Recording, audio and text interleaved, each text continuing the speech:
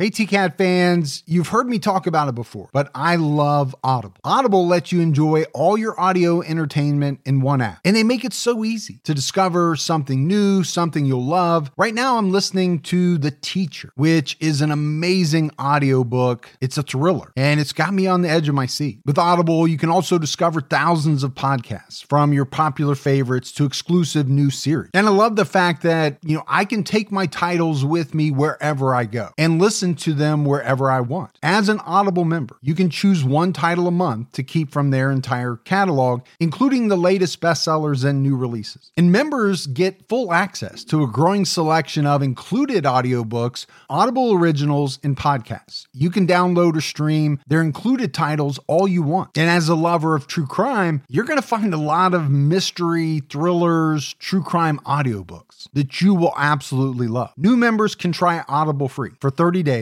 Visit audible.com/TCAT or text TCAT to 500-500. That's audible.com/TCAT or text TCATT to 500-500.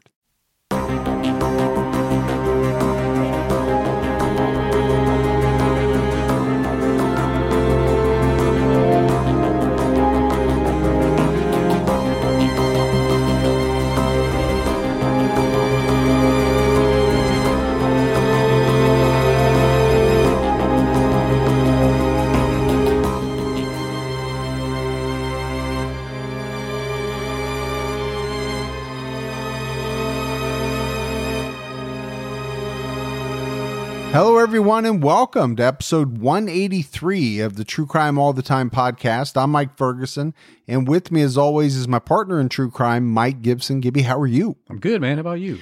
I'm doing pretty good. Yeah? Yeah, hanging in there. Well, trying to find some new things to watch. I know you've got a couple suggestions of things that you want me to watch. Right. Sometimes I find myself on YouTube. The other day, I was watching old episodes of To Catch a Predator. You remember To Catch a Predator? Yeah. I was fascinated by that show of how these people thought it was a good idea to show up at a random person's house, thinking that they were going to have, sex with an underaged person. If that was going to be okay. Yeah. And then the fact that they were willing to sit there and talk with Chris Hansen. And I was just always fascinated by that show. Yeah. I always thought it was kind of weird how they hung out. And then it'd be like, oh, man, I don't know why I was doing this. I should have known better. And they start doing that because they know they're in hot water. Yeah, the one guy said, I'm a minister. I don't know why I'm here. Right. Well, yeah, nobody knows why you're here. But anyway, I find myself getting hooked on things like that. And you know how it is. You'll be on YouTube or something. The next thing you know, you've wasted quite a few hours. Well, it goes really quick. It goes very quickly, especially when you're binging things. Yeah. Whether it's on YouTube or Amazon, Hulu, Netflix, any of them. Right. And you can lose track of time quickly. Really quick. But I hope everybody's doing good, staying safe. You and I continue to do what we do. We're trying to help out. We are. It's nothing like nurses or, the people that are keeping our grocery stores stocked. It's nothing like that. Nowhere close. We're no heroes, but we are trying to put out some content that hopefully helps people in some way. We continue to have an amazing amount of Patreon support. So let's give some shout outs. We had Sabrina and Eduardo jump up to our highest level. Hey, Sabrina and Eduardo. Did you say Eduardo? Maybe. Okay. Yeah. Because there's a couple of D's in there. I'm just saying. All right. Maybe not. We had Allison. Hey, Allison. Victoria Knight. What's going on, Victoria? Alice Gordon. Hey, Alice Gordon. Eva Setters. What's going on, Eva? Lillian Snyder jumped up to our highest level. Hey, Lillian. Paula Worthen Barker jumped out at our highest level. What's happened, Paula? Jessica Chansey. Hey, Chansey. Georgia Smith. What's going on, Georgia? Jennifer Wilson. Hey, Jennifer. Ian Adamich. Adamich? Mm-hmm. Thanks, Adamich. Kristen Stevens. Hey, Kristen Stevens. Danny Cooper jumped out at our highest level. Hey, Danny. Linda Reyes. Hey, Linda. Adam Philp. What's going on, Phil? Heather Sorgatz jumped out at our highest level. Sorgas. We had Tanya Poirier. Sidney Poirier's relative. It's Poirier. He's got a T in his. doesn't he? Isn't there a T in his last name? I don't know. I think somewhere it drops off at one point in his, in when his career dropped off. It dropped off. When he got big, he dropped the T. Yeah. Allison Hoyt. Hey, Allison. Jessica Mabry. What's going on, Mabry? And last but not least, Elise Paveglio jumped out at our highest level. Paveglio. Yeah. So much appreciated, all this brand new Patreon support. Then if we go back into the vault, Gibbs. Let's go. This week we selected Robin Hanna. Hey, Robin. Huge supporter, big on social media. She's just been with us a very long time. Yeah, she's our buddy. Yep, we appreciate it greatly. We had some great PayPal donations. Wayne Barnes. Hey, Wayne. Christine Hazel, our good friend Christine Hazel. Oh, yeah. She actually sent us a sizable donation. Well, thank you, Christine. And she's doing great, and that makes you and I feel wonderful. Really good, really good. Bettina Evers Johnson. Hey, how are you, Johnson? Heather Green. What's going on, Heather? And Kate Wilson. Hey, Kate. So thank you all as well. All right, Gibbs, right now we have a brand new episode out on True Crime All the Time Unsolved. Okay. We're talking about two separate cases. We are. In the Bay Area, California. The first case goes back to a 1986 unsolved murder, the murder of Harvey Perry Ringman and his wife, Kiko. Yeah. So we'll dive into that, get into all the twists and turns of that. But then we actually have a second case that we're going to profile in that episode. And it's the 1968 unsolved Walker murders. Yeah. Now, we've done a Walker family massacre episode. This is something different.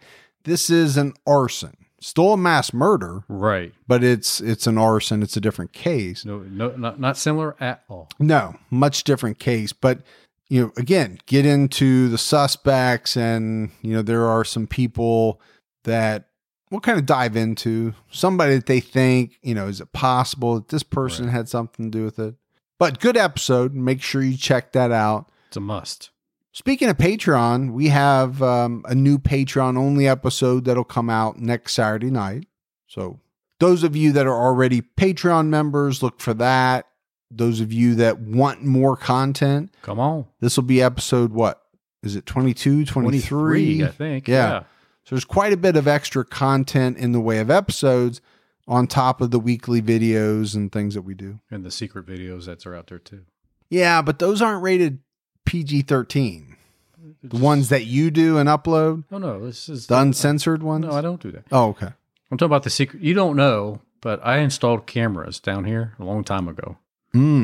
So I take little video clips of our normal day stuff down here, and I put them out there. Okay. But you have to have the special secret probation access. Yeah. You have to click on the search. So when you're on Patreon, there's like a picture of us. A hidden. You have to click on the right picture, on the right object in that picture, and it will take you to, Gotcha. It's good. Gotcha. All right, buddy. Are you ready to get into this episode of True Crime All the Time? Let's do it. We're talking about a stalker named Richard Farley who committed a mass murder at his former place of employment that left 7 dead and 4 wounded. And Gibbs, to me, this is such a fascinating case because Farley was so consumed by a female coworker that he stalked her relentlessly for almost 4 years. But this woman, her name was Laura Black, wanted nothing to do with him. So Richard decided that his best strategy to win her over was to walk into his former place of employment and shoot everyone he could, including Laura. I know that doesn't make any logical sense. Right. There's a lot of things in this story that are not going to. So let's dive into a little background on Farley. This is not a huge background case at all, but Richard Wade Farley was born in Texas in 1948. His father was in the Air Force and his mother was a homemaker. After Richard, the couple had 5 more children. And being in the Air Force, they moved around a lot. When Richard was young, they eventually settled in Petaluma, California when Richard was 8 years old. And that's something that, here where we're located, we kind of know a lot about, right? Having an Air Force base in our backyard. My wife actually teaches up by the bay, so Yeah, she's right there. a lot of her students are, military families. And it's not uncommon for them to not finish out the school year, get shipped off somewhere else and have new students coming in and out. Very different than probably what most of us were used to. And it has to be very tough. Oh, to be in the military, traveling all the time, going to new Well, especially schools, as a child. Oh, yeah. Yeah. What they used to call those military brats, didn't they? Yeah. Yeah. Mhm. Yeah. I don't know if they still do that. That's probably one of those politically incorrect sayings that you can't say now, because Probably. there's just quite a said it. few.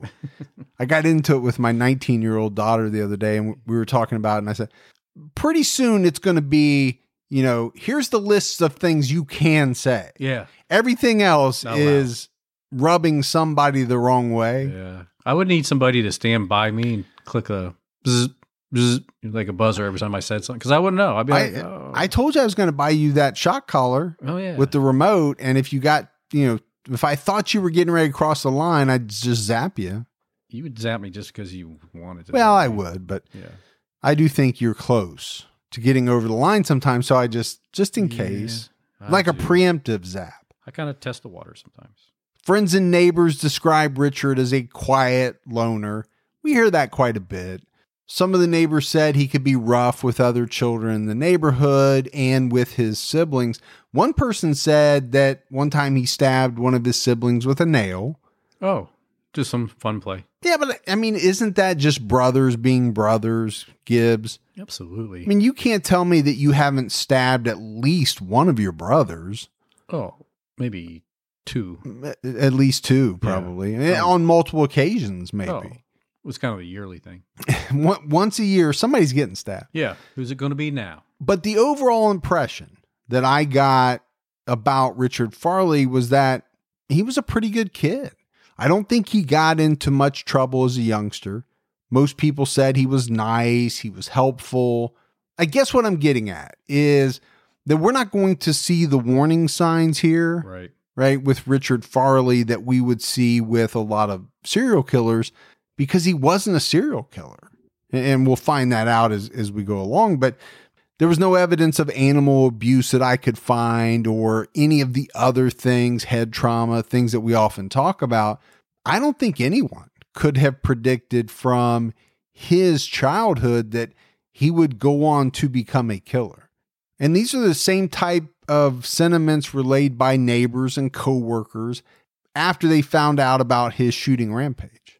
Again, most people said he was quiet, but a pretty friendly guy. They described him as kind of an average Joe. Yeah. Your everyday, typical, average Joe.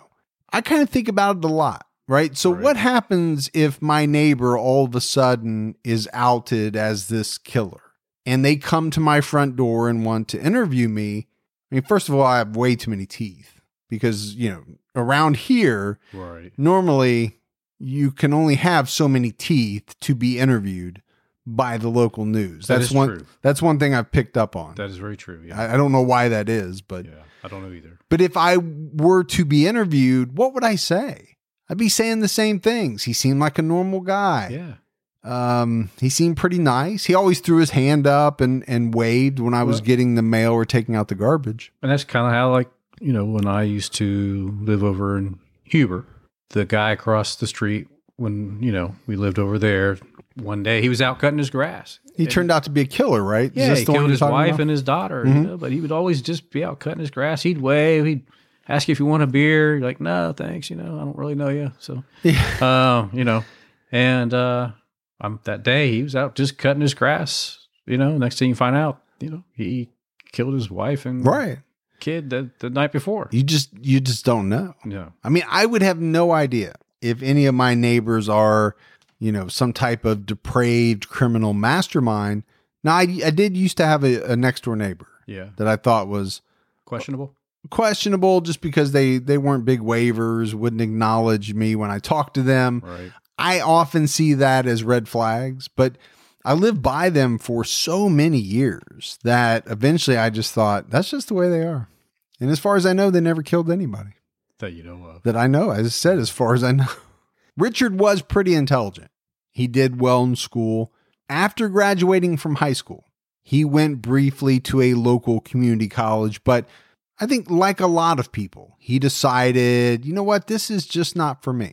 So he joined the Navy, and he spent the next 10 years in the Navy learning a lot about electronics, computers. It's been reported that some of the things Richard worked on required him to have a high security clearance. So to me, Gibbs, I'm thinking that means the Navy would have checked into him, right? Background check. And they didn't find anything that scared them because he was able to get, this high clearance. Now, I don't know how in depth some of these investigations go. I did one time have a neighbor that lived right behind me who worked at the Air Force Base. And somebody, I don't know, the Men in Black, whoever, they would call me every few years. But from what I remember, the questioning was not very in-depth at all. Yeah. Pretty high level. Yeah, it was high level. And I really didn't know the guy anyway. So I couldn't give them any details or really answer anything but questions that were very general. And I don't know if today, if they would do that, if that would even be fair. Because all the practical jokers out there now, you never know. I mean, if someone called you and said, hey, this is such and such from such and such. Yeah. Tell me about your neighbor. You'd be like, oh, I'm glad you called. Yeah. Let me tell you. Because the getting naked in his backyard and howling at the moon, that's starting to get on my nerves. Exactly. And do you know why and what he's burying in that one corner all the time? I think it probably varies by level of security. Right. I mean, if you have a very high level, I don't think they're just calling random neighbors and that's going to suffice. There's got to be more to it than that, right? You would hope. Now, I know you have Alpha, Bravo, Tango, something. Is that the Greek alphabet? Level security. Okay. So they go very in depth with you. They do. But, they can tell me things by intimidation and force, you've trained everybody that's going to be called to only say certain things. Exactly. Like I said, Farley spent 10 years in the Navy. And I think that's the other thing that we have seen with a lot of killers. And I'm really talking more about serial killers, a lot of them in the military. But what's common with most of them, Gibbs? They can't hack it. No, they got to go. They're dishonorably discharged after a year. They're doing this. They're doing that. They're doing something to get kicked out. Richard Farley didn't do that. I mean, 10 years is a long time. It is a long time. Yeah. And he received an honorable discharge in 1977. After that, he got a job at a company called ESL, which stands for Electromagnetic System Laboratory. Some interesting stuff right there. Yeah. This is located in Sunnyvale, California. He bought a house in San Jose. So, I mean, really, if you look at him, he's doing very well for himself. He's the software guy at ESL, a company that received a lot of contracts from the U.S. military.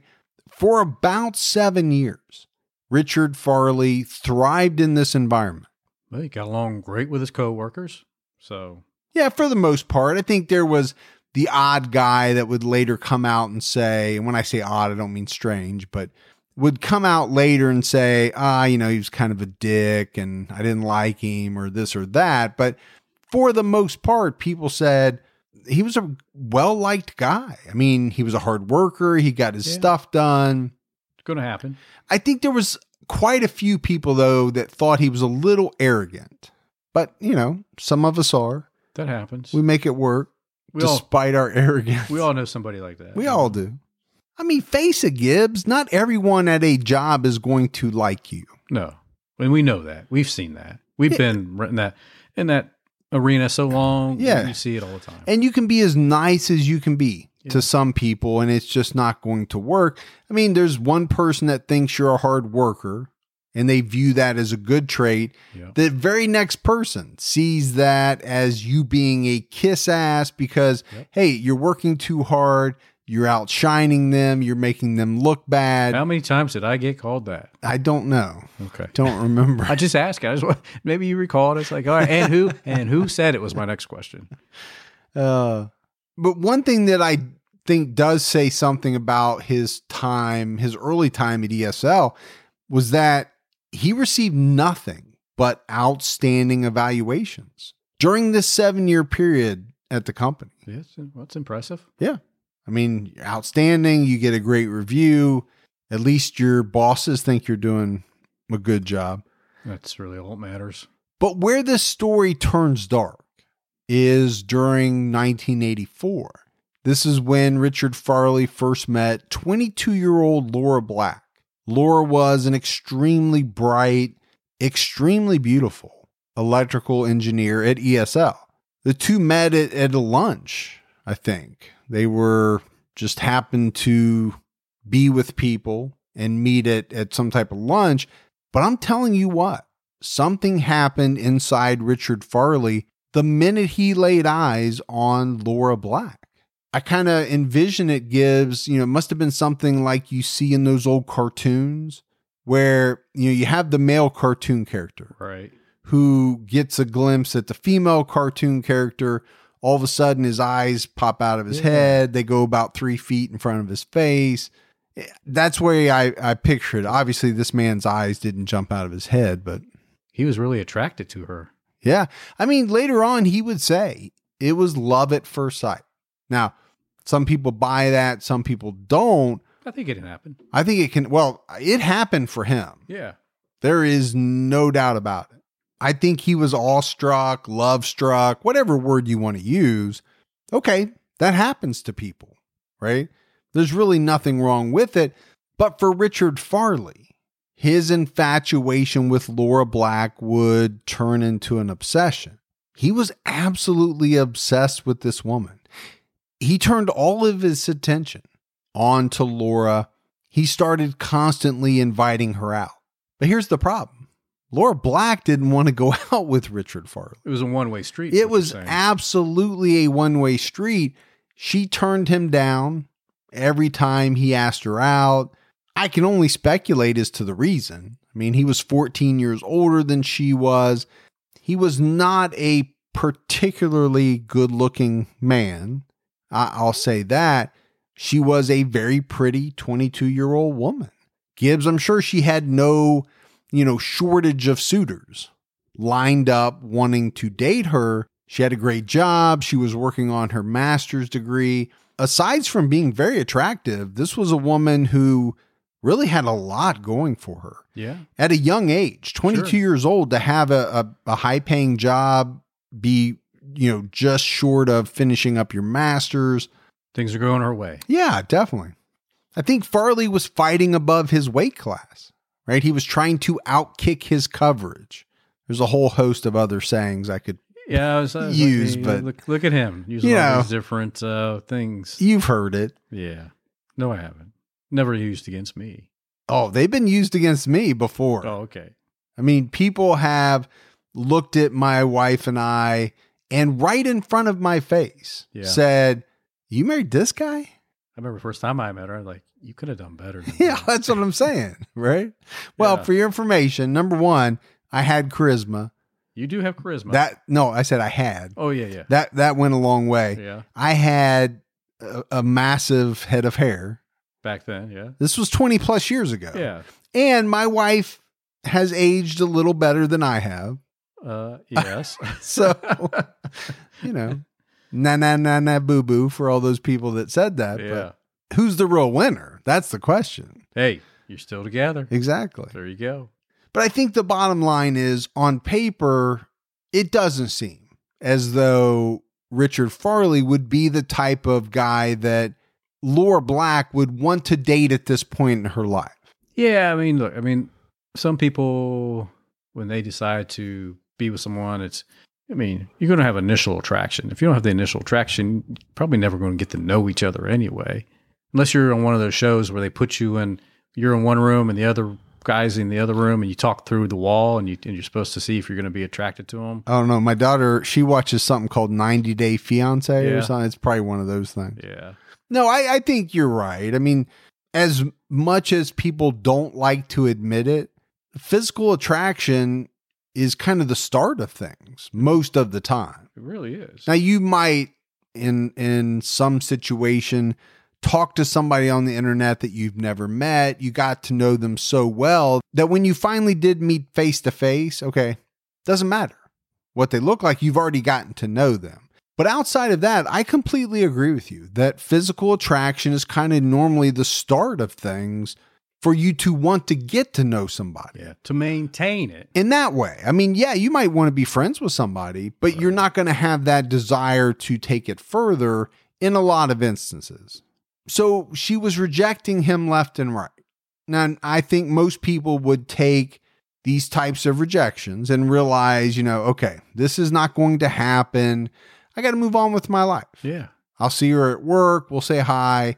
That'll be the end of it. I can't constantly keep asking her out for her to say no. Right. And I think here's the thing about Laura.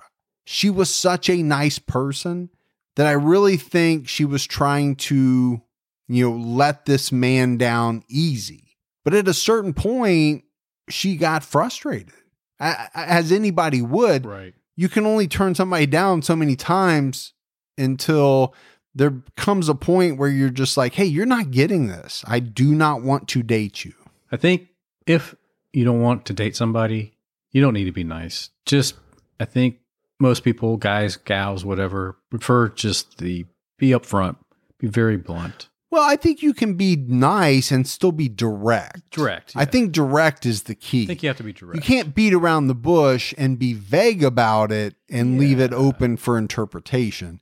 I don't think she was, though. I think she was direct. Yeah. I just think she was trying to be nice. She wasn't trying to hurt his feelings or anything. But at a certain point, she just got fed up with it. And then it was like, okay, I'm not answering your calls. I'm not responding to you anymore. Because what else can I say that I haven't already said? But that didn't happen with Richard Farley. He didn't, take the rejection. He didn't realize what most people would. His obsession and pursuit of Laura Black continued over the next 4 years. And if anything, Gibbs, it intensified. It grew stronger and it became darker. For whatever reason, his obsession just would not let him walk away. It's estimated that he wrote her a couple of letters a week, maybe as many as 200 over this 3-4 year period. Wow, it's a lot of letters. Yeah, it's now, a lot of letters. Today, some people are listening to this saying, "What's a letter?" Yeah, so it'd be like you getting 1,000 text messages from some guy or gal you do not want. Yeah, but he didn't stop there. I mean, he constantly cruised by her home. Sometimes he would just sit outside and that's the way to do it, man. Stare. Get an ice cream cone, eat the ice cream cone while you sit at the edge of their driveway and just stare. Oh, I thought you were going to say like park across the street. At least be a little. No. Be direct. Get right up there. But don't cross the line. Stay on. I feel like you've already crossed the line if you're eating an ice cream cone in my driveway. At the end of your driveway. I don't care. You're at the end of my driveway. It's public property, Yeah. Why is it that I feel like you're trying to tell people how to do this correctly? Well, and I'm saying that using my air you quotes. Are actually. Correct me every time you do your You're quotes. Giving off a creepy vibe. Yeah, no creepy vibe here. Just trying to help ice cream sales out across the U.S. But he called her repeatedly. And like I mentioned, she didn't want to talk to him. When Laura joined the gym, Richard joined the same gym.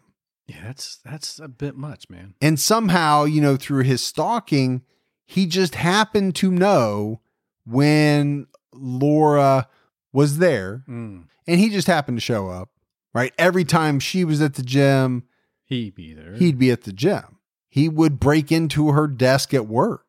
Okay. Rifle through it, get her personal information. One time she went to visit her parents in Virginia, and he sent her at least a letter, maybe two, to her parents' house. I mean, that's like, come on, man. This is full-blown stalking. Yeah. Once you start going to the places they go outside of work, now you're like sending messages, mail, whatever to their family members where they're staying. That's just crossed the line. Well, and how did he get her parents' address? Yeah. By breaking into her office and rifling through her stuff. He also made a copy of her house key. Okay. So one day Scary. she inadvertently, I think, left her keys Right. on her desk, and she probably locked her office door. Well, he got in, made a copy of the house key. Right. He never used it to enter her house. What he did was he left the key inside her car with a note, pretty much saying, hey, if I want to get to you, I'll get to you. Yeah. When somebody leaves a key to your house that you didn't know existed, what type of message are they trying to send? Well, exactly. That's really scary. It's very scary. Yeah. So scary that Laura was forced to change her phone number countless times. She actually had to move 3 different times in a 4-year span. That's how bad it was. I mean, this was nonstop, very scary stalking type stuff. Today, that would be stomped out pretty quick, I think. I would hope it would be. Yeah, and we'll talk about that maybe, towards the end of the episode. This is the 1980s. Laws have changed quite a bit over the years, especially when it comes to stalking.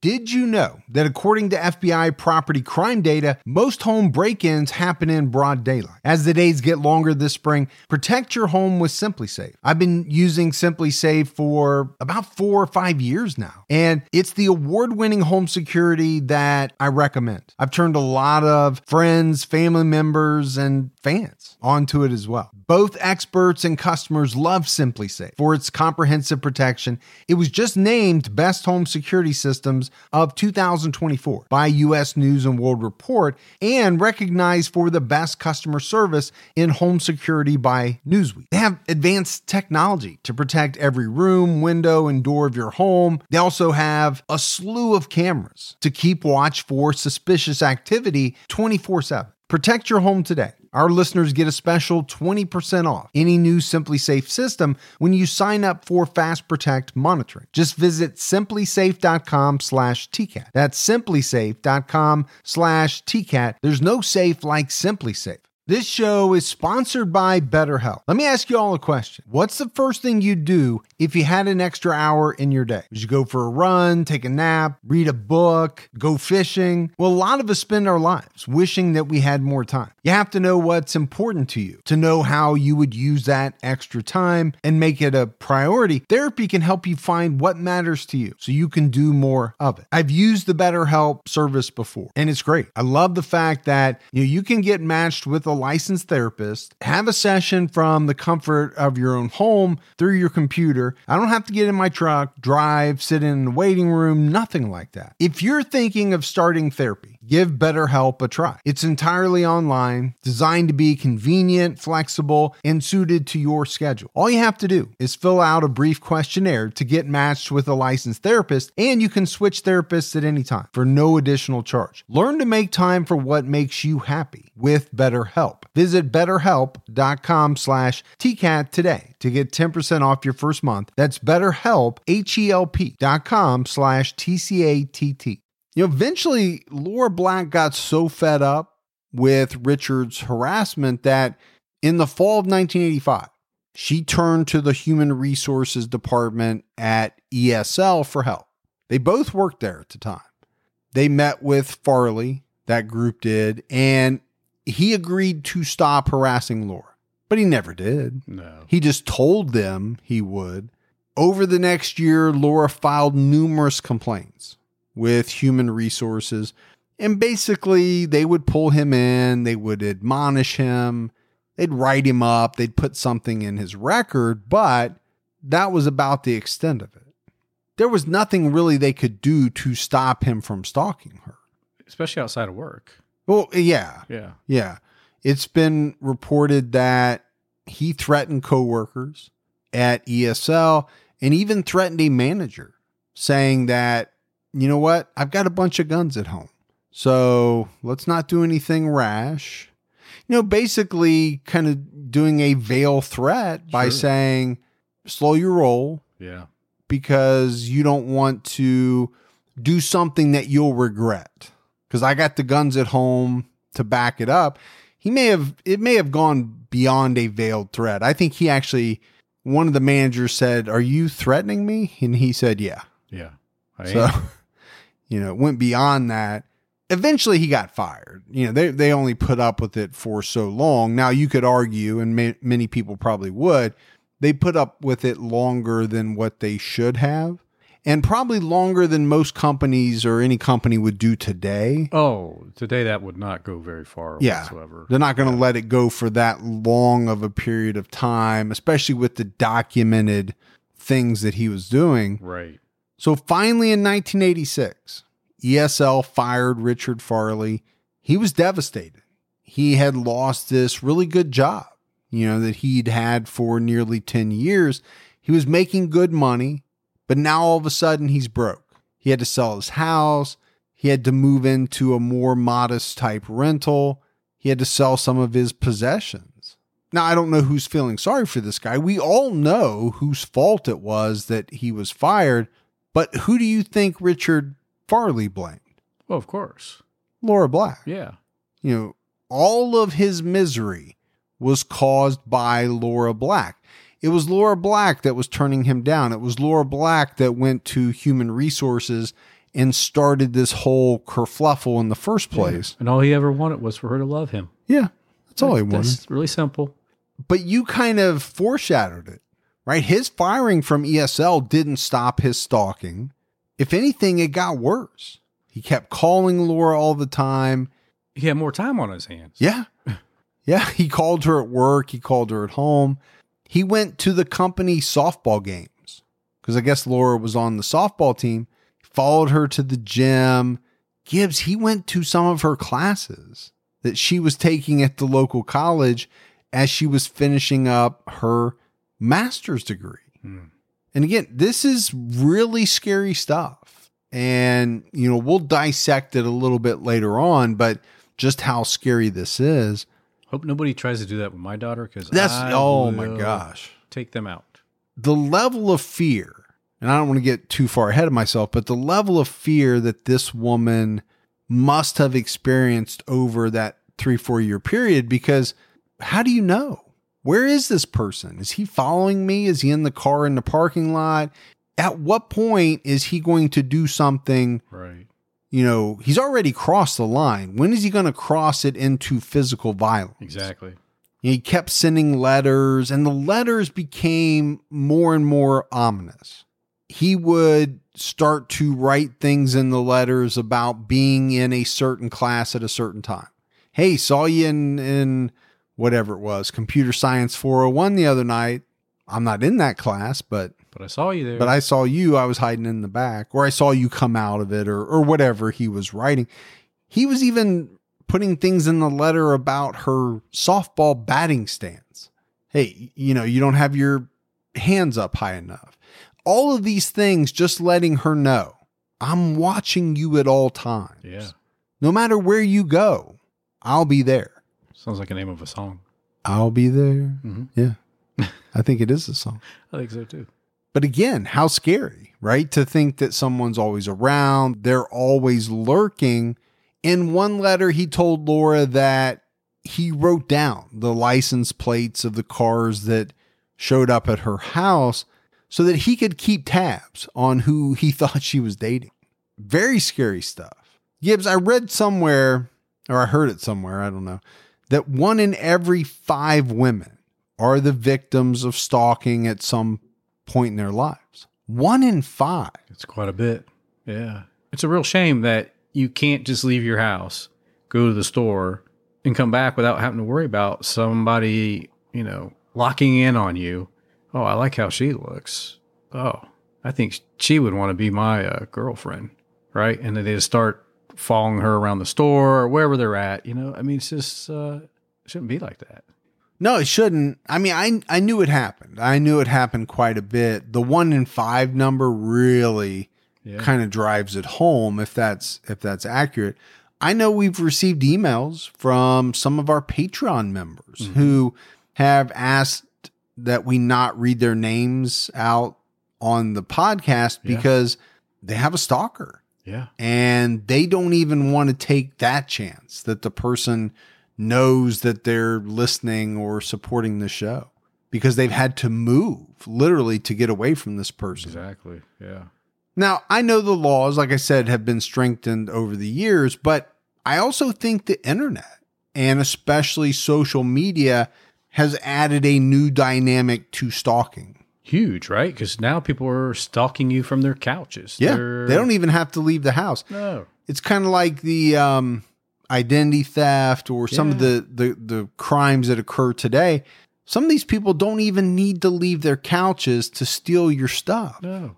And I think the same goes with stalking as well. Some of these stalkers will build multiple social media accounts. Yeah.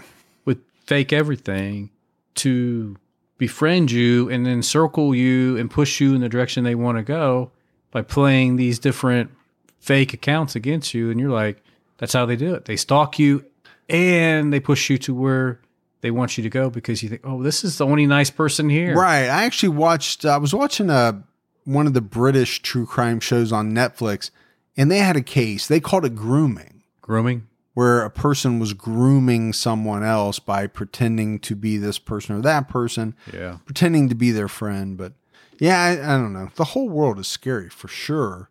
And I definitely don't want to exclude men. I mean, men get stalked. Oh, absolutely. But proportionately, it happens to women much more often. Yeah. I don't know, Gibbs. Sometimes I feel ashamed to be a man because of what all these other dipshit men do.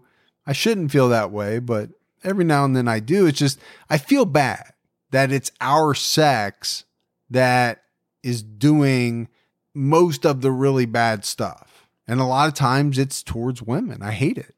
So Farley got fired, lost everything. He owed the IRS a bunch of money, but he started, over time to get his life back in order. He started taking classes at San Jose State, where he met a woman named Mai Cheng, who would later become his fiancée. He landed a pretty good job as a programmer with another company in Sunnyvale called Covalent Systems. You would think, all right, sounds like he's got it going on again. But incredibly, none of this lessened his obsession with Laura Black. Not even the fact that he now had a fiancée at some point. Messed up. It didn't change his obsession one bit. I'm sure it made his fiancée feel really happy about that. After she found out? I'm sure it did. In early 1987, Farley sent a letter to Laura that said, "You can't push me. Do you have any idea what I'm willing to do if I'm pushed beyond what I'm willing to accept?" I don't know how you can take that any other way than threatening. Oh, it's definitely a threat. That's all there is to it. Yeah. In July of 87, he wrote to Laura, "If I have to choose between being with Mai, his fiance, and fighting with you, Mai will lose.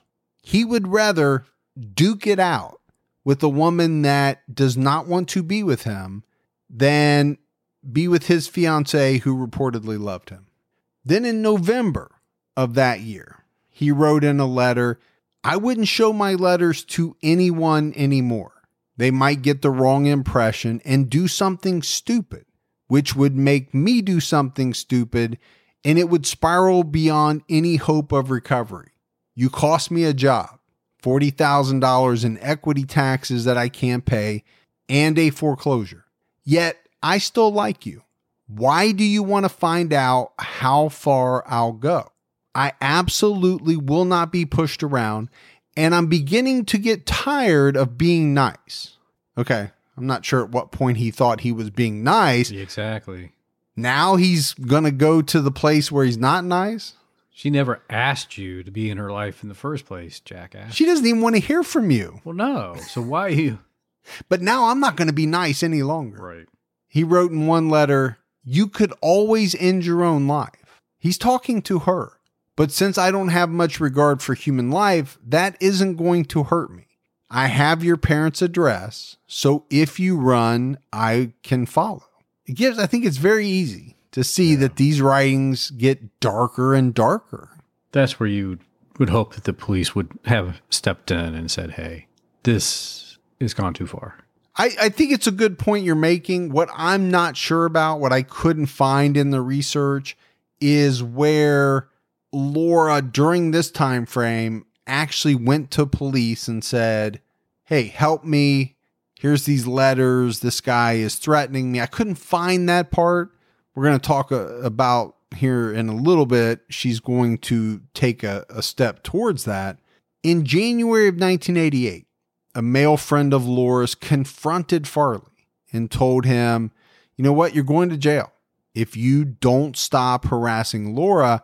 It was after that Farley sent Laura a letter that said, it's not in your best interest for him to interfere. He doesn't have any idea what he's getting into. You better tell him I better not see any police around me. Pretty direct. Yeah. So now he's not only threatening her, he's threatening her friends, her boyfriends, whoever these people are. By early February of 88, Laura was at her breaking point. She might have been there before, but for sure by this point, Gibbs, for me, it's really hard to fully comprehend how horrible this must have been for her. I mean, imagine opening your door to find one of these notes, or walking out to your car and finding one under your windshield. That was something he did quite a bit. The constant concern for your safety, wondering, okay, is he watching me now? Is today the day that he's going to cross the line or take a step further across? He's already crossed the line. He's been on the other side. But this is when Laura met with an attorney. So she took all her letters, all the evidence she had, and she worked with this attorney to get a temporary restraining order against Richard Farley. And her attorney was successful in obtaining this restraining order, which prohibited Richard Farley from contacting Laura in any way. And it also mandated that he not come within 300 yards of her. So that's 3 football fields. Yeah. It's a good distance. You can still react if you see somebody, coming at you that way. Yeah. But here's the thing. This could not have set well with Richard Farley. And I think Gibbs, the moment he got this restraining order, because he would have received it a few days after, she went for it. Right. But I think right after he got it is when he began planning. Richard already owned a number of guns. I mentioned it earlier. He would tell coworkers, hey, I got a bunch of guns. I know how to use them. Yeah. It's kind of a veiled threat of stay out of my way. But he went out and he bought a new shotgun as well as a bunch of ammo. Okay. So timing wise, he was served with the TRO on February 8th. A hearing was set for February 17th. It's not that far down the road, right? He's got about a week to put whatever plan he's thinking about into motion. The other thing he did was he apparently removed Laura Black as a beneficiary in his will. I'm not sure why he had her named in his will as a beneficiary. Really strange. It is. I mean, you have no relationship with this person whatsoever other than an obsession, but yet she's in your will. Yeah. I love her, man. I'm putting her in my will. She doesn't know me. You sound like the pizza guy from something. There's something about Mary. I love her, man. I love her, man.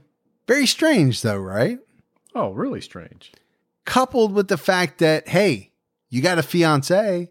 You want to put her in the will? Yeah. Or do you want to put this person you're obsessed with that doesn't want to have anything to do with you? I feel bad for her. I feel bad for his fiance. Oh, I do too. And I don't have a lot of information on her, but obviously it wasn't going to work out well for her. Oh, of course not. I think it tells you something about maybe the feelings that he had towards his fiance. The other thing he did, Gibbs, is he went to the shooting range to practice. So he's getting ready for something big. He went out, he rented a motorhome. I'm kind of picturing the motorhome from Breaking Bad. Oh, yeah. Real rundown. I mean, knowing what he's about to do, you don't need the rock star tour bus type motorhome. They are nice, though. You need the meth lab, mobile meth lab motorhome. Oh, the ones that the rock stars have? Oh, yeah. Have you ever seen the show where they take you on the tour of it? Amazing. Yeah. What they can do now with some of these motorhomes. I mean, but they also got millions of dollars. Well, wrapped up they're in small, so, they're but- really they're really expensive. So but, man, they are cool. I mean, you could buy one with your money, I cannot. with your Gibby money. It's not going to happen. I wouldn't mind buying one of those Airstreams. Those little Airstreams that you hook up behind your truck. Mm-hmm. The ones that the astronauts always use to get on the shuttle and all the other missions. Is that what I've never seen what they used. They use the Airstream. Do they? Because that's what they used when the flight program started. Oh, And they kept that tradition alive, I'm pretty cool. sure, all the way through the last shuttle mission. that's what I want. This little Airstream I pull behind that I can sleep in. So you don't want one you can drive. You just want I one just wanna you can pull. Yeah, that way wherever I get, I can just unhook. Are you going to pull it with your little 4-door car? No, I'll have my truck again. No, I'll man up. Don't worry. You have not thought this through. That much is clear. Yeah. Hey, it's a work in progress. So it was on February 16th, the day before his restraining order hearing was set to take place. He drove to his former place of employment, ESL. This was a little bit before 3 p.m. And Gibbs, he walked out of this vehicle towards the building. He must have looked like Rambo. This guy had multiple shotguns, a rifle. I think he had 3 or 4 pistols tucked into his belt. He was dressed in military fatigues, and he had a bunch of extra ammo draped across his chest. It was said he had some of it stuffed in his pockets, but we're talking about like 1,000 rounds of ammo. That's a lot of weight. Yeah.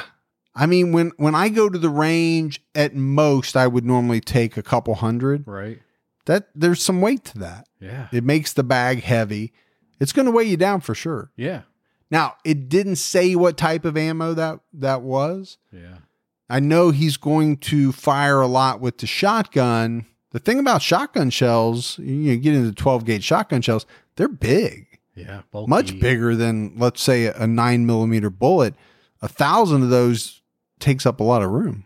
Yeah. It'd be hard to, I can't imagine what that would look like carrying 1,000 shotgun shells around you. You'd be completely covered. Yeah. I don't even think you'd have enough room to carry him. He shot and killed his first victim right there in the parking lot.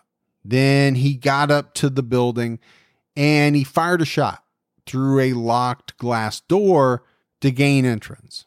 So the door was locked, but it was all glass. So Shoot it and walk right. he in. just walked right through it. Near the entrance, Farley shot and killed his second victim, who was sitting behind a desk in a first floor office. He shot and killed his third victim in the stairwell as he was making his way up. When he got to the second floor, he began firing at anything and everything. He ended up killing someone through a locked door, just firing randomly. But we know, right? Richard Farley was headed to one specific office. Yeah. The office of Laura Black. It's the whole reason he's at ESL. Right. I've seen some conflicting reports about how this went down. He got to her office. I've seen reports that said, okay, she had her door locked. She would have heard the shooting and he fired through the door. I've heard some where he was able to open the door and they were grappling, right? She was holding on, trying to keep it shut. Right. He was trying to wedge his way in. Either way, a shot or two was fired. I think 2 shots were fired. The first one missed. The second one hit her in the shoulder.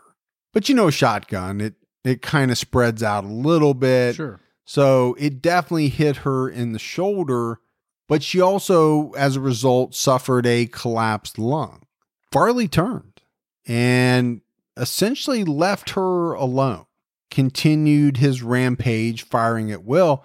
My understanding, Gibbs, is that for the most part, he used a shotgun and specifically a Benelli 12 gauge semi-automatic shotgun. It's a very high-end shotgun. It is. It's a very nice shotgun. You and I know someone that owns one. It's very nice.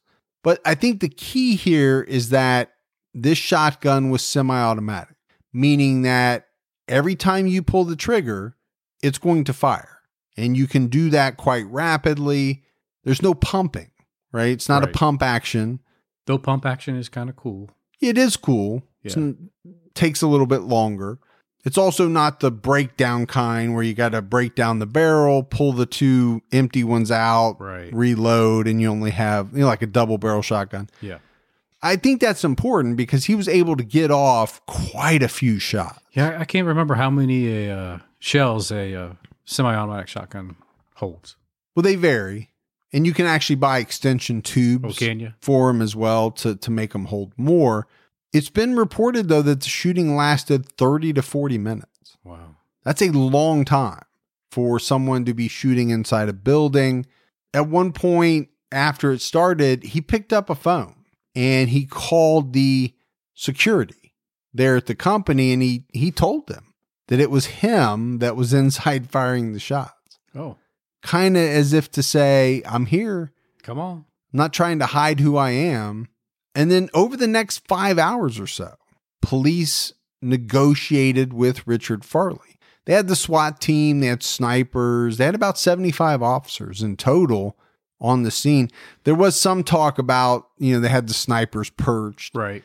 And they just could not get a clear shot on him, or they probably would have taken him out.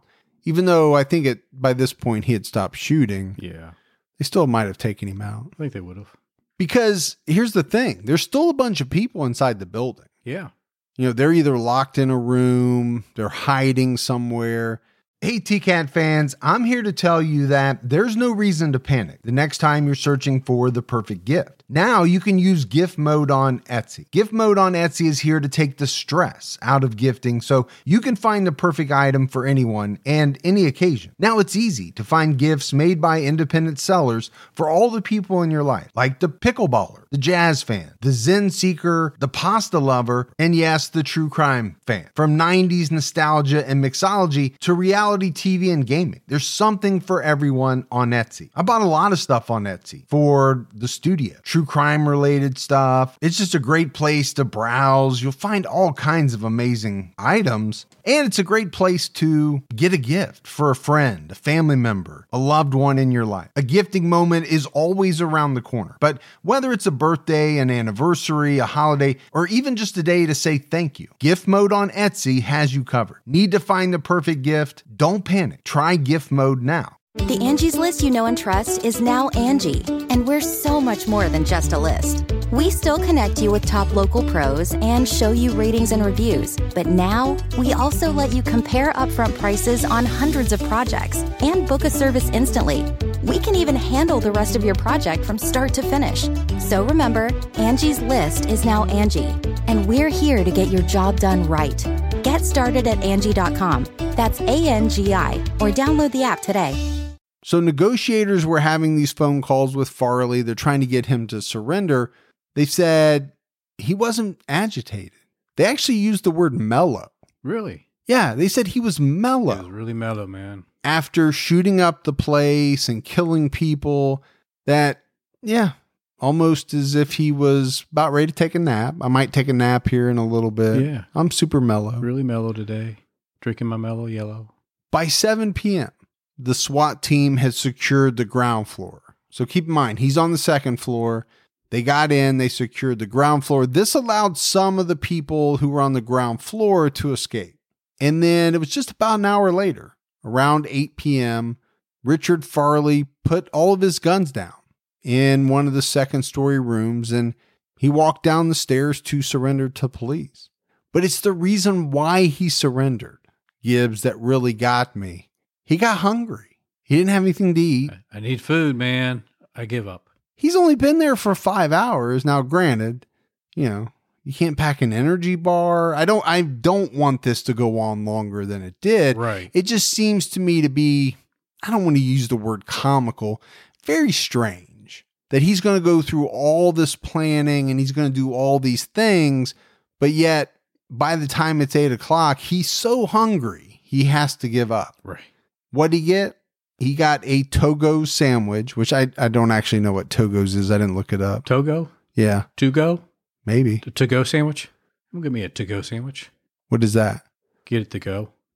No, I was thinking this was like an actual brand. Maybe it's Greek. Maybe it's Greek. I don't know. We could look it up, but we don't. Just don't. Because we want people to email us. Yeah. I just assumed it was a sandwich shop or a place out in California. But he also got a Diet Pepsi. So I want a sandwich and I want a Diet Pepsi. And if I get those, I'll surrender. Why even get a Diet Pepsi? Just drink the Pepsi. You're going to jail, man. Go ahead and get the extra splurge and get the extra calories. Get it. This didn't come out till trial, but I wanted to say it now because I just thought it was so strange that that's how it went down. Now, maybe he was ready to surrender and he just wanted to get a sandwich and a Diet Pepsi out of it. Police found even more ammo in the motorhome. They also found some explosives. So in total, 7 people were killed that day. Police said most were killed by shotgun blasts at close range. They were 36-year-old Ron Doney, 46-year-old Lawrence Kane, 49-year-old Helen Laparter, 27-year-old Glenda Moritz, 26-year-old Ron Reed, 43-year-old Joe Silva, and 23-year-old Buddy Williams. So those are the 7 individuals that lost their lives. 4 people were wounded but survived. We talked about Laura Black. She was shot in the shoulder. Richard Townsley was shot in the chest. Greg Scott was shot in the forehead. Wow. And Patty Marcotti suffered a broken arm. I believe as she was trying to hurriedly make her way down the stairs, she fell and broke her arm. Laura Black ultimately underwent 7 different operations to try to repair her shoulder. And I'm not sure it ever got back to normal. Well, because it was a shotgun blast. Yes. Ooh, yeah. Yeah. I mean, it really is a wonder that these 3 people that were shot survived. And we're talking about a 12 gauge. Right. At fairly close range, does quite a bit of damage. And I couldn't find much information on the guy that got shot in the forehead, but I have to imagine that was a glancing sort of blow. Yeah, I'm thinking the same thing. You're not getting shot, head on or, in the forehead and making it out, I don't think. But either way, the guy got shot in the forehead with a 12 gauge shotgun. So all of this happened on the 16th, right? The murders, he surrendered, they got him. The very next day, Wednesday, the 17th, the hearing went on as scheduled to make the temporary restraining order permanent. The family court commissioner cried from the bench as she made the order permanent. She said, quote, "This was a conscience raising incident. It shows that pieces of paper do not stop bullets." And that's absolutely true. You and I have talked about that a number of times. Yeah, you can get a restraining order. Sure. And in a lot of instances, it's a very good step to take. It's not a shield. It will not stop somebody from doing you harm. They're determined. Yes.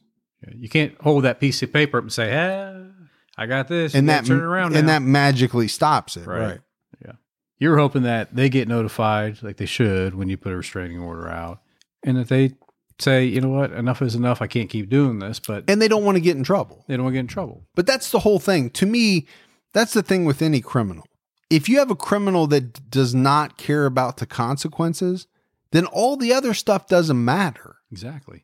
Because if they're willing to either give up their life or give up their freedom to get to you, those people are pretty hard to stop. Yeah, when someone's not afraid to go to jail. Yeah.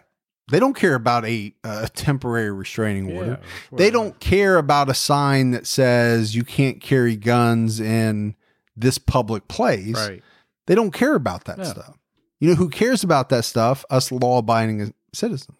But I just thought that was so, the timing of it. Right? And it wasn't random. He knew this hearing was getting ready to happen. Right. It's not random that he chose the day before this hearing was going to happen to go on this rampage. But the fact that they still went through with it, the order was made permanent, and it was said that they had to do it because what if he got out? Right. She's still alive. Laura is. So she needed that protection. Richard Farley was charged with 7 counts of first-degree murder, 3 counts of attempted murder, and 1 count of assault with a deadly weapon. He pleaded not guilty to all the charges. His trial wouldn't begin until July of 1991. So it took him a while Yeah. to get to trial. Not surprised.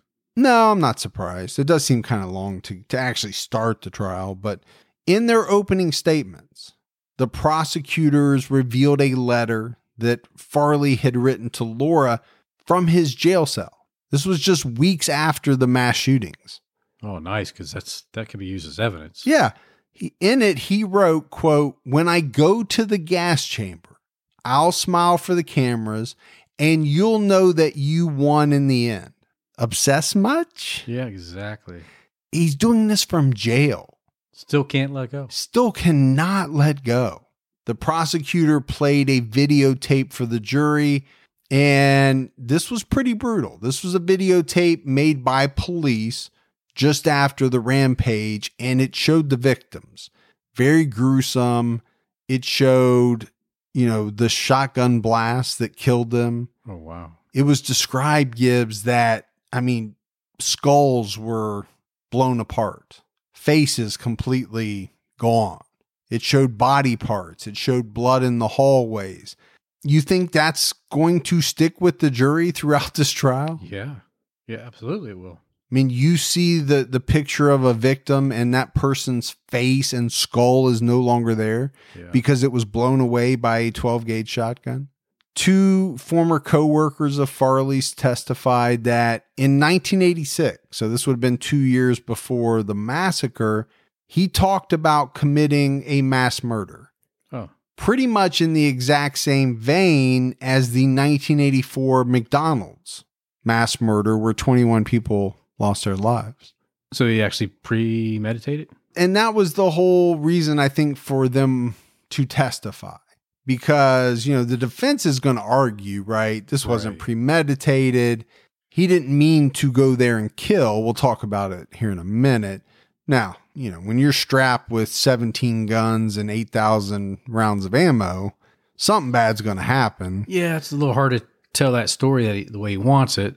I wasn't going to hurt anybody. I just got a lot of guns and ammo. And this military fatigues, everybody has military fatigues, right? Well, I know you own a number of sets of them. If I'm going to go, but they're for work. Yeah, exactly. Clandestine operations. We're not supposed to talk about that on the podcast. Well, it's clandestine. That's why I said the word clandestine. That it's not giving it away. It's clandestine. But the fact that we're talking about it. Gibbs, Laura Black was on the witness stand for 2 days to tell her story of what Richard Farley had put her through. At one point, she even bared her shoulder. Like she cast aside whatever clothing she had on that was covering her shoulder. She wanted the jury to see just how badly she had been injured. One article I read said that when she walked into the courtroom, her arm, the one that was shot, she couldn't move it. Oh, really? That's how bad off she was. It's almost like she lost the use of this arm completely. Like somebody had a stroke on that side. Almost, yeah. She told jurors that her only thought was to stay alive and to try to get out of the building. But get this, Gibbs, she said her shoulder was so bad that at one point she stuck her hand into her shoulder. Really? And grabbed onto the artery to try to squeeze it so that the blood would stop spurting out. Oh, yes. Imagine that. That's rough, yeah. Imagine what type of wound you'd have to suffer so that you could stick your whole hand in there and grab an artery. And imagine what that does to a jury. Oh. Here's a person that was involved firsthand, a victim. To tell that story and to be so graphic with it that they can actually visualize that day. That has to be a win. Oh, yeah. She described how she saw her dead coworkers as she was trying to find her way out. And she could even hear at one point Farley talking on the phone with the negotiators in one of the adjacent rooms. But when you think about it, when it came to Richard's defense team, what could they really do? They couldn't dispute the fact that he went into the ESL building. Right. And he murdered 7 people and wounded 4. Now, he pleaded not guilty, but everybody knew he did it. Right. There was no question about that. All they could really talk about was his obsession with Laura Black and how that's what really drove him to do what he did, right? The fact that he had lost everything after being fired from the company. His defense attorney told the jury, for Richard Farley, letting go was tantamount to jumping off an emotional cliff. In the face of rejection, he followed the only path he could. The evidence will show that he was unable to stop himself or even acknowledge what was happening. Really? I mean, I know they have to mount a defense, but that sounds like so much BS to me. Oh, and I think the jury probably said this is total BS. You're telling me he followed the only path he could. Now, I think what they mean is in his mind, right? He felt like there was no other path. I get that. But to say that he was unable to stop himself, I don't buy it. Well, they said it was tantamount. He did use the word tantamount. And I know you're just trying to work it back into the podcast. I did. I used it myself. But you didn't use it in a sentence, really. You didn't explain it. You didn't further the cause. You just said... It's not the spelling bee. He said it was tantamount. Yeah. I don't know. There really was not much talk of mental illness and whether or not, Farley suffered from that. I didn't see a lot on that. So for the defense to try to offer up that he was unable to stop himself. Right. I just really struggle with that. Richard did take the stand. I think he was on the stand for about 3 days. He tried to convince the jury that he didn't go there to kill anyone that day. He went there to win Laura back and change her mind about the restraining order. By showing up there with his military fatigues and all his guns strapped to him? Yeah. He added that he intended to kill himself to make Laura regret the fact that she spurned his advances. Yeah. And at what point did he think, she hasn't paid 1 ounce of attention to you? No. Now all of a sudden you're going to come into her work. And win her back? Win her back, dressed like that. I think that's going to be okay. Because you have guns on you, she's going to be like, oh, thank God. This is what I've been waiting for. You finally stepped it up. Just to see from you a show of force. I've been waiting this whole time for that. Now we can be an item. Well, we all know it's bullshit. It is. Right? We know it is. Yeah. I mean, he's got to say something. And you have to come up with a story. Just be a man and say, no, these people can't do it. They're not. That's not what they are. I screwed up. If you were a real man, you would have taken the rejection. Yeah. Like a man and said, you know what? Okay, she's not interested. Exactly. I move on with my life. Right. But you're not a man. You're this kind of troll-like person living under a bridge. And again, I don't get it. I don't get it. But that's what he told the jury. He went on to say that he only began shooting because people at the workplace started confronting him. He wasn't setting out to start shooting. Does he mean because they went up and said, hey, you can't be in here with that stuff that's strapped to your back and you have and your 17 hand. guns. Yeah. But again, I don't think the evidence really corroborated that statement. Most of the eyewitnesses said that, hey, there was nobody confronting this guy that had, was outfitted like Rambo. Right. Everybody was hightailing it. They were trying to run away from him. No one was trying to stand up and fight this guy, which makes total sense. What unarmed person runs up or runs towards a guy that is strapped with 6 or 7 guns, 1,000 rounds of ammo, and is going to do what? Catch him with a roundhouse before he can shoot you? Yeah, so unless he's Jason Bourne or Jack Reacher. Yeah. They weren't. And that's why it's preposterous. But luckily the jury saw through it, and they usually do. Sure they do, yeah.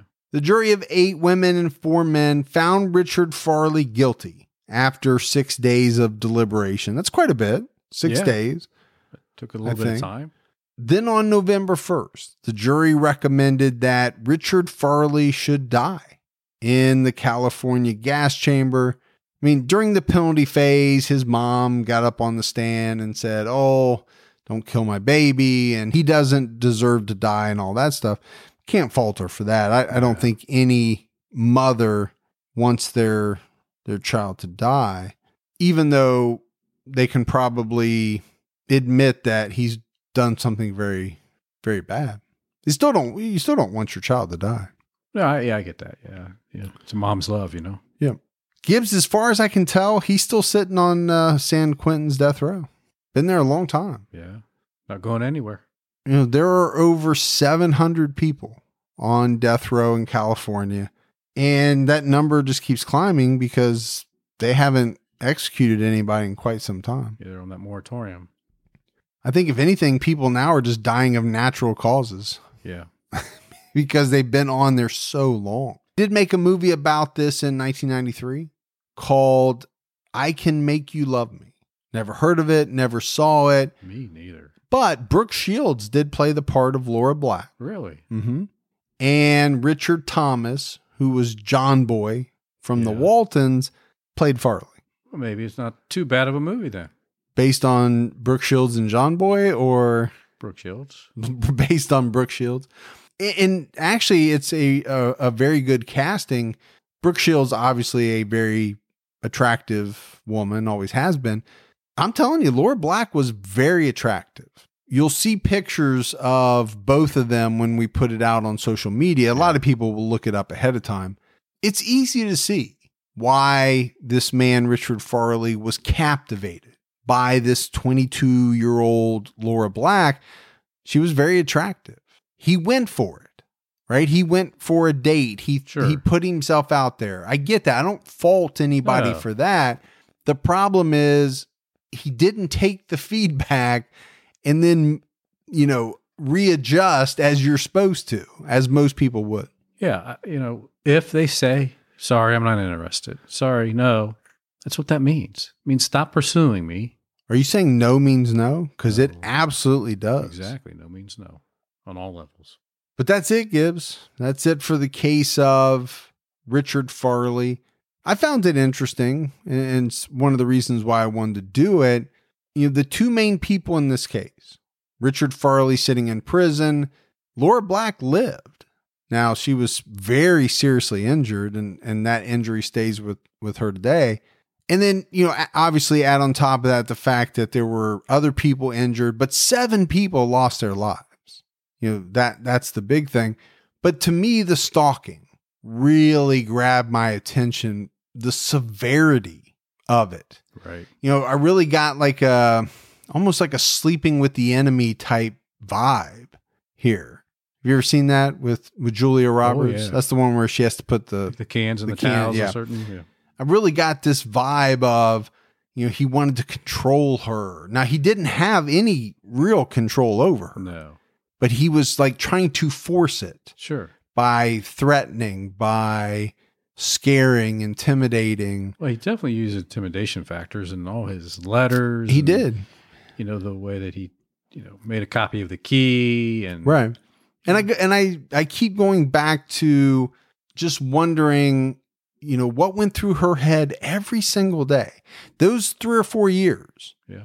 Where the stalking was really bad. That must have been absolute hell. Well, I'm thinking she was probably, why is no one helping me? Why is no one doing anything? Why is nobody doing anything about this guy? Because I think maybe she didn't say much, maybe at first, I don't know. But she had to start when she would go to HR and they're like, we got this. And they talk to him, but it continues on. It took a while to get rid of him, right? I just think the HR departments have to take it a little bit more serious. And I think they do today. Back then, I don't know if they really did. Well, that's the thing. And I mentioned it earlier. I mean, the stalking laws have changed dramatically over the last 20, 30 years. I didn't look them up and I didn't put all the changes in here, but we know they have. It's taken much more seriously than it was 20, 30, 40 years ago. Oh, sure. I don't think there's any doubt about that. And I think, when you're looking at a case that goes back to the 80s, you could probably make the argument that there were a lot of people that were being stalked that may have felt that there was no recourse for them. They couldn't go to the police because the police didn't really take that stuff seriously. I'm not saying they did or they didn't. I'm saying there are people that could have felt like that. Yeah. Or they thought, well, if I go to the police, it's just going to agitate the And man, that is very true. Yeah. Because you look at the restraining order, and in no way am I blaming Laura Black. She rightfully so should have applied for this restraining order. But what did it do? It really set him off. And there is an absolute danger there. And you got to take every avenue that's available to you. But I think it was the thing that broke him, that caused him to make the decision that he was going to do what he was going to do. All right, we got some voicemails. You want to check those out? Yeah, let's hear them. Hi, Mike and Gibby. This is Kathy from Georgia. First time ever I have contributed to any podcast. I have listened to you guys for a long time. Decided today I really needed to join Patreon because I had zero new content to listen to. Just want to say thanks for all you guys do and keep your own time ticking. Bye. Patreon. Yeah, well, we sure appreciate it. And you've got 20 some full length episodes on Patreon about to be, we're going to add another one probably next week. So in about 3 years of mini clips. Yeah, mini weekly updates, mini-sodes or whatever you want to call them. But we appreciate it. Absolutely. Yeah, thank you. Hey, Mike and Gibby. This is Kira Eli from Wisconsin, and I've been a fan for a little over a year now. And I wanted to recommend a case for you guys to do. It's the Westons. They were a family cult. Marcus Weston, he ended up killing 9 of his kids, and it was like incestuous, and he had kids with his kids and stuff like that. And it was really interesting. I just read a book on it, and I don't think you guys have covered it. I've listened to all the TCAT episodes and Unsolved episodes, but from my memory, I don't think you guys have. But if you could, that'd be cool. They were in California, and it happened in the early 2000s. So yeah, just hope that you guys can cover that sooner or later. And stay safe and healthy. Whenever I hear people say stay safe recently because of the pandemic, I always think they're gonna say and keep your own time ticking afterwards, but they never do. So stay safe and keep your own time ticking. All right. Great voicemail. And that name is very familiar. I think I've heard of the case. I don't think I've ever, done any kind of dive into it. I just kind of know it a little bit on the periphery. But it's definitely a case that we'll look into for sure. He sounds messed up, Very. Have a kid with your kid. Hi, Mike and Gibby. This is Nicole from Lawrenceville, Georgia. Just wanted to say I've been listening to you guys for about 2 years now, and I think I've listened to every single episode that you have ever come out. Ever since I was a little kid, I can tell you I was the 7-year-old who watched Forensic Files, and I've always been a huge true crime buff. I also like to paint. I like to draw, so I like to keep something in my ear while my hands are busy. And I got to say, you guys cover these cases so well that it just keeps me enraptured, and I love it. I have no suggestions. I have no favorites. You guys are both my favorites. And if you're ever in the Atlanta area, give me a call. We can have a beer and keep your own time ticking. She's just like me. I got to have something in my ears when my hands are busy. Meaning you have to have your headphones on? Exactly. Which I'm the opposite. I don't like my headphones on. It makes me feel constricted. You do. My voice doesn't sound the same, and it throws me off. Messes you up, man. It does. But if we're ever in Atlanta, have a beer. I keep thinking when all this is over, we should get a party bus. Yeah. And just do a tour around the country. Do I have to pay for it? Yeah. Stopping at places, and we'll just have a beer with fans, and that would be so cool. TCAT. I don't know how we're going to put out the episodes. Record them on the bus? Maybe. We'd probably have to. Yeah. That'd be fun. Not sure my wife would be a big fan of it either. I'm not sure if my other job would be. Yeah, I don't think your job would let you have off that much. Okay, there are some roadblocks to that. Yeah, but they haven't thought it all the way through. The thought was good. The execution might be tough. There you go. Hi, my name's Corey. I'm calling you from Rochester, New York. I've been listening to you guys for a while. Love the podcast. Been binging it at work. I'm at work 12 hours a day, so I binge it as much as I can. I loved your podcast about Arthur Shawcross. I thought it was very interesting. And my dad used to work at a diner here in Rochester, and he told me after Shawcross had gotten caught that he used to come in there in the morning and make breakfast for him, like on mornings. And I always wondered, like, how many times had he just gotten done doing something extremely awful, and then my dad is sitting there just having a normal conversation and cooking breakfast. Again, love the show. Can't wait to listen to more, and keep your own time ticking. Thank you. Now, those are the ones that fascinate me. Yeah. Because, number one, Arthur Shawcross is right up there. For me, on the cases that we covered, as far as, number one, just being downright filthy. Yeah, absolutely. But also being fascinating in a way. So to think that you may have had breakfast with Arthur Shawcross after he has done some of these really dirty deeds. Wow. That bizarre. That is. Yeah. And you don't know if you did or if you didn't, or maybe you did multiple times. I mean, that would just blow my mind. No mailbag. No mailbag. No mailbag What? today. No mailbag. So that's all right. That's it, Gibbs, for another episode of True Crime All the Time. So for Mike and Gibby, stay safe and keep your own time ticking.